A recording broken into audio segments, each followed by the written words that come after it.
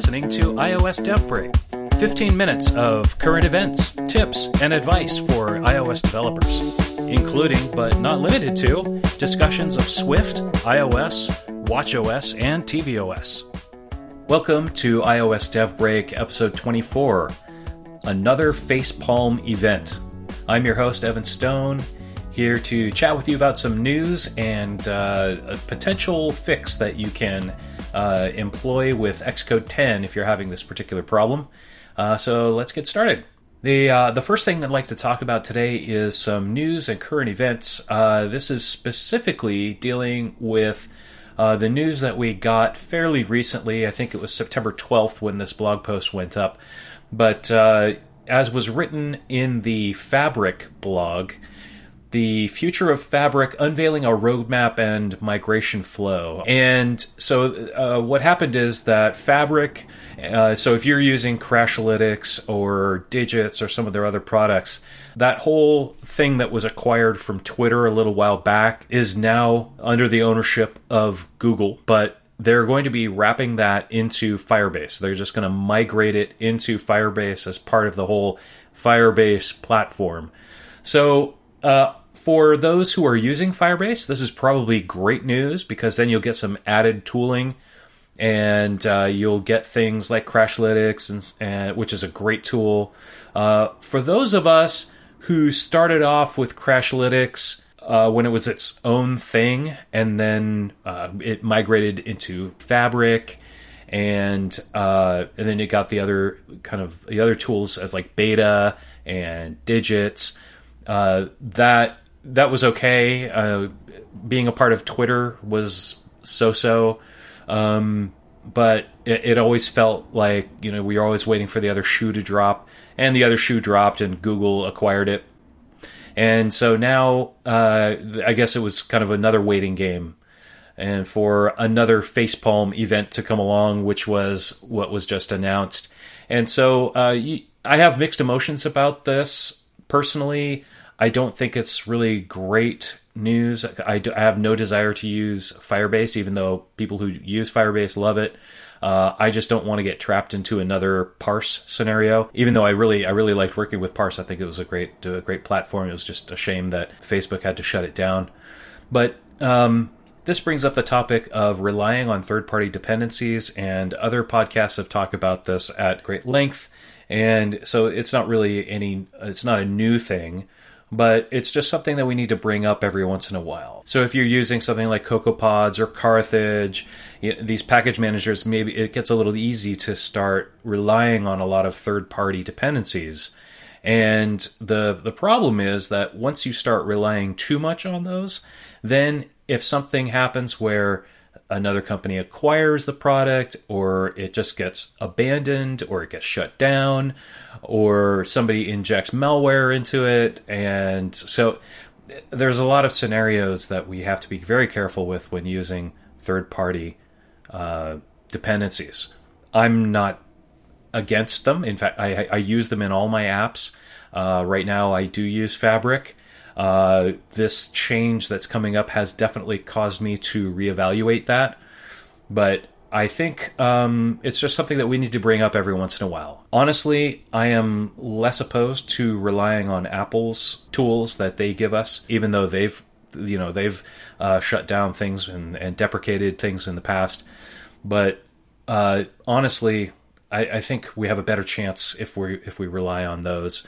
Not that you necessarily have to write your own things either, but sometimes that is the right way. In fact, I think it was Guy Rembo who mentioned that he wrote his own analytics engine using Swift in the back end, which I thought was very interesting and intriguing, and hopefully we can chat with him one of these days about that. But that just shows that maybe not relying on so many third-party dependencies is a good way to do it. Take a simple route if you do want to build these things out yourself.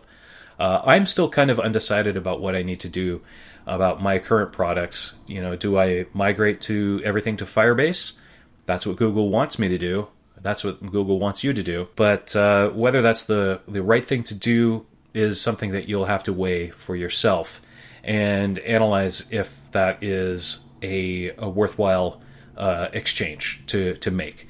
So it may be, and relying on Google is probably a relatively safe bet. They have fairly deep pockets, but they are also known for pulling the rug out of some of their products too. So it's one of the things that takes a little bit of caution. And so just wanted to bring that up because I thought it was a very interesting news report. I'll put the link to the blog post here, and also they have another site that they reference, which is the roadmap for Fabric, and that is at get.fabric.io/roadmap.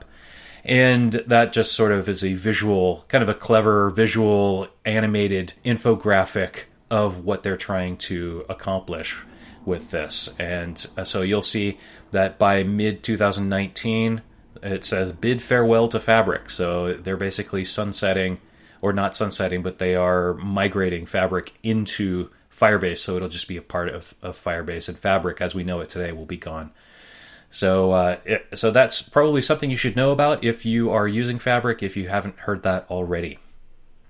And that is it for news. But before we continue on, I'd like to just take a moment and talk about this episode's sponsor, Hover.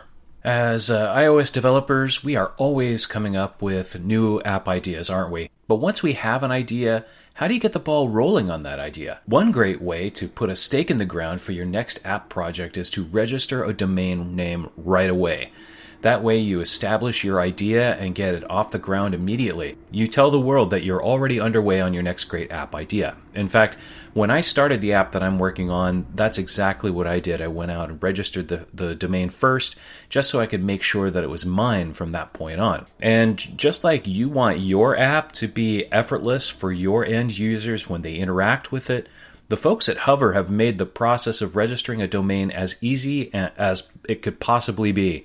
I love using Hover when I get an app idea, and you're going to love using Hover too, and here's why. First of all, you can quickly and easily discover and register a domain that's perfect for your app idea.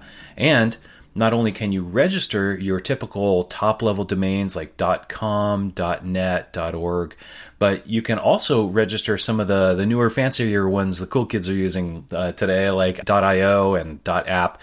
In fact, they have hundreds of extensions that you can search and register for, literally from A to Z, from .actor to .zone. Also, Hover's domain search will provide helpful suggestions to you if your first choice isn't currently available, so you'll always have some awesome options to choose from. Not only will you love Hover's search, but you will love Hover's support as well.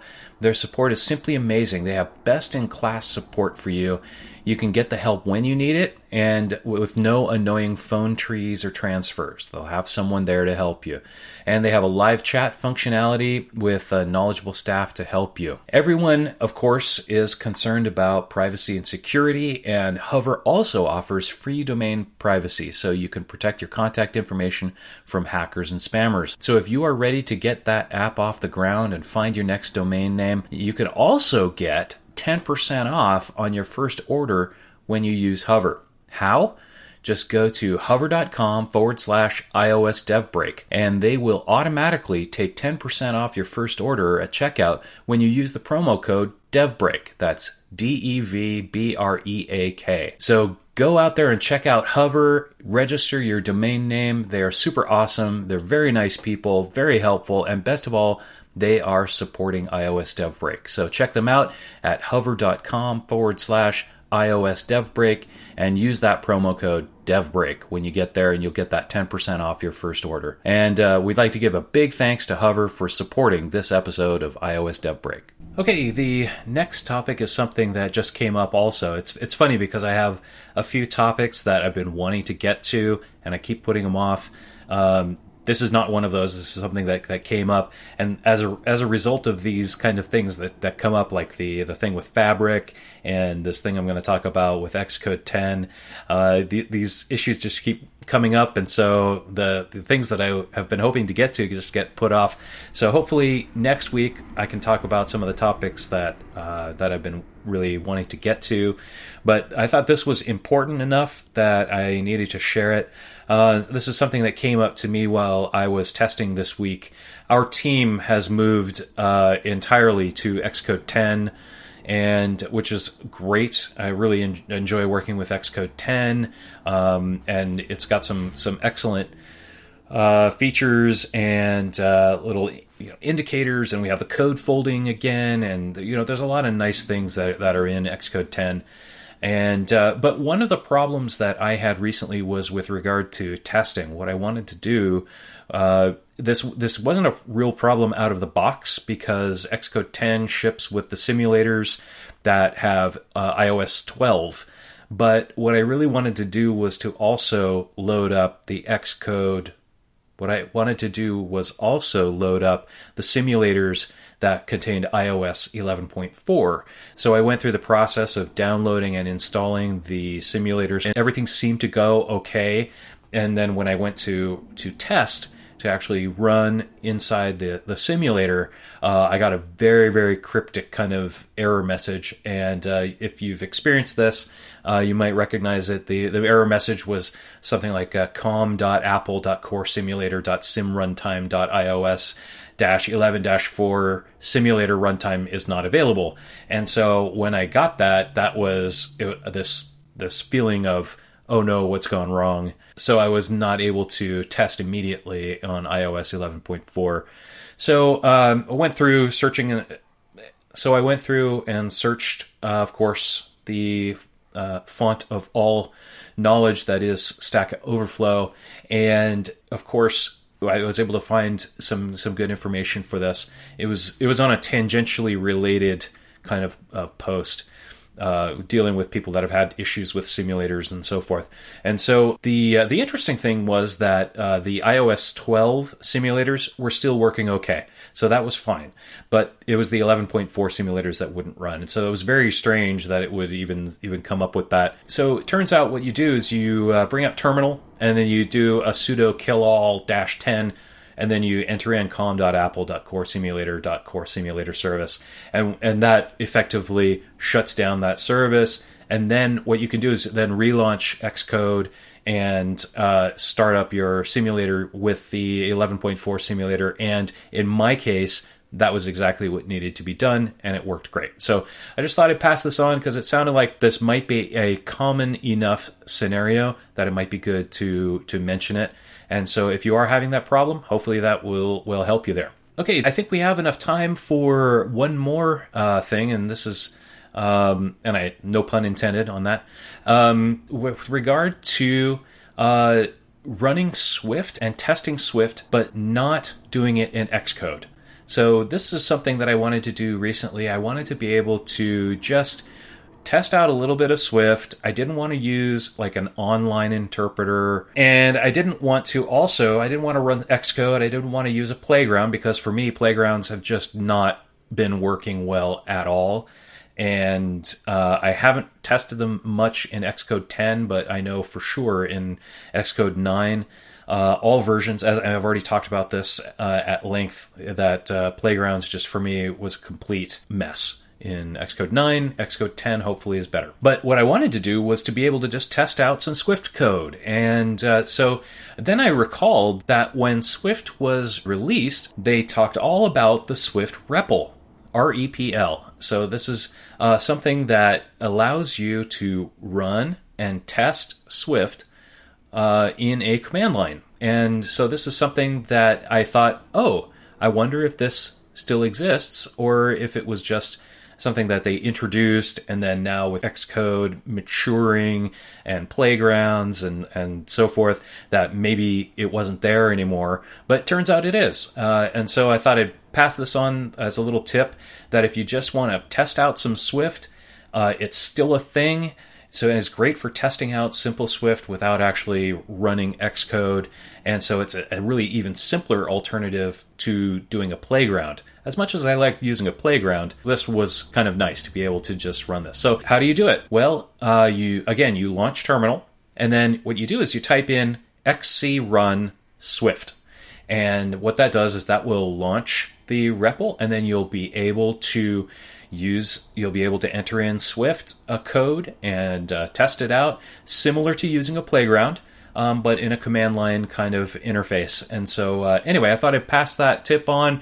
I thought it was really cool that the Swift REPL was still there, that it was still a thing and still usable. Now, the one thing that was kind of tricky that it took me a second to figure out, a little while, I might have had to actually look this up, but the next question was, okay, now that I'm in this thing, how do I get out? So to quit, you enter in the command :exit or :quit or :q. And any of those will get you out of the Swift REPL there. So anyway, so I hope that tip helps you. I thought it was really interesting and kind of fun to play around with, and I hope it's useful. So there you go, Swift REPL. And at that, I think that wraps up our show for this week. In fact, I think I went over time a little bit, but that's good. I think last week might have been a little short, and especially with now that we have sponsor ads, I'd like to make sure that we're getting 15 minutes of content. I think I might have fallen short last week on that, but this week we'll make up for it. So we got that extra tip on the Swift REPL for you. So anyway, I hope you enjoyed this week's episode, and until next time, I'll catch you on the flip side on iOS Dev Break. Thank you for listening to iOS Dev Break with your host, Evan K. Stone. If you would like to learn more information about the podcast, or read the show notes, or if you would like to hear more episodes, go to iosdevbreak.com. You can also find various other ways of supporting the show there, so we encourage you to check it out. You can also follow and tweet feedback and questions to the show on Twitter at iOS Dev Break, and please spread the word. We'd really appreciate it. If you would also like to support the show in a monetary way, please go to patreon.com/iOS Dev Break, and there you can find out how to help us out just for $1 a month. If you are interested in sponsoring a future episode, please send an email to sponsor@iosdevbreak.com. Thank you again for listening to iOS Dev Break, and until next week, we will catch you on the flip side. iOS Dev Break is a production of Interactive Logic.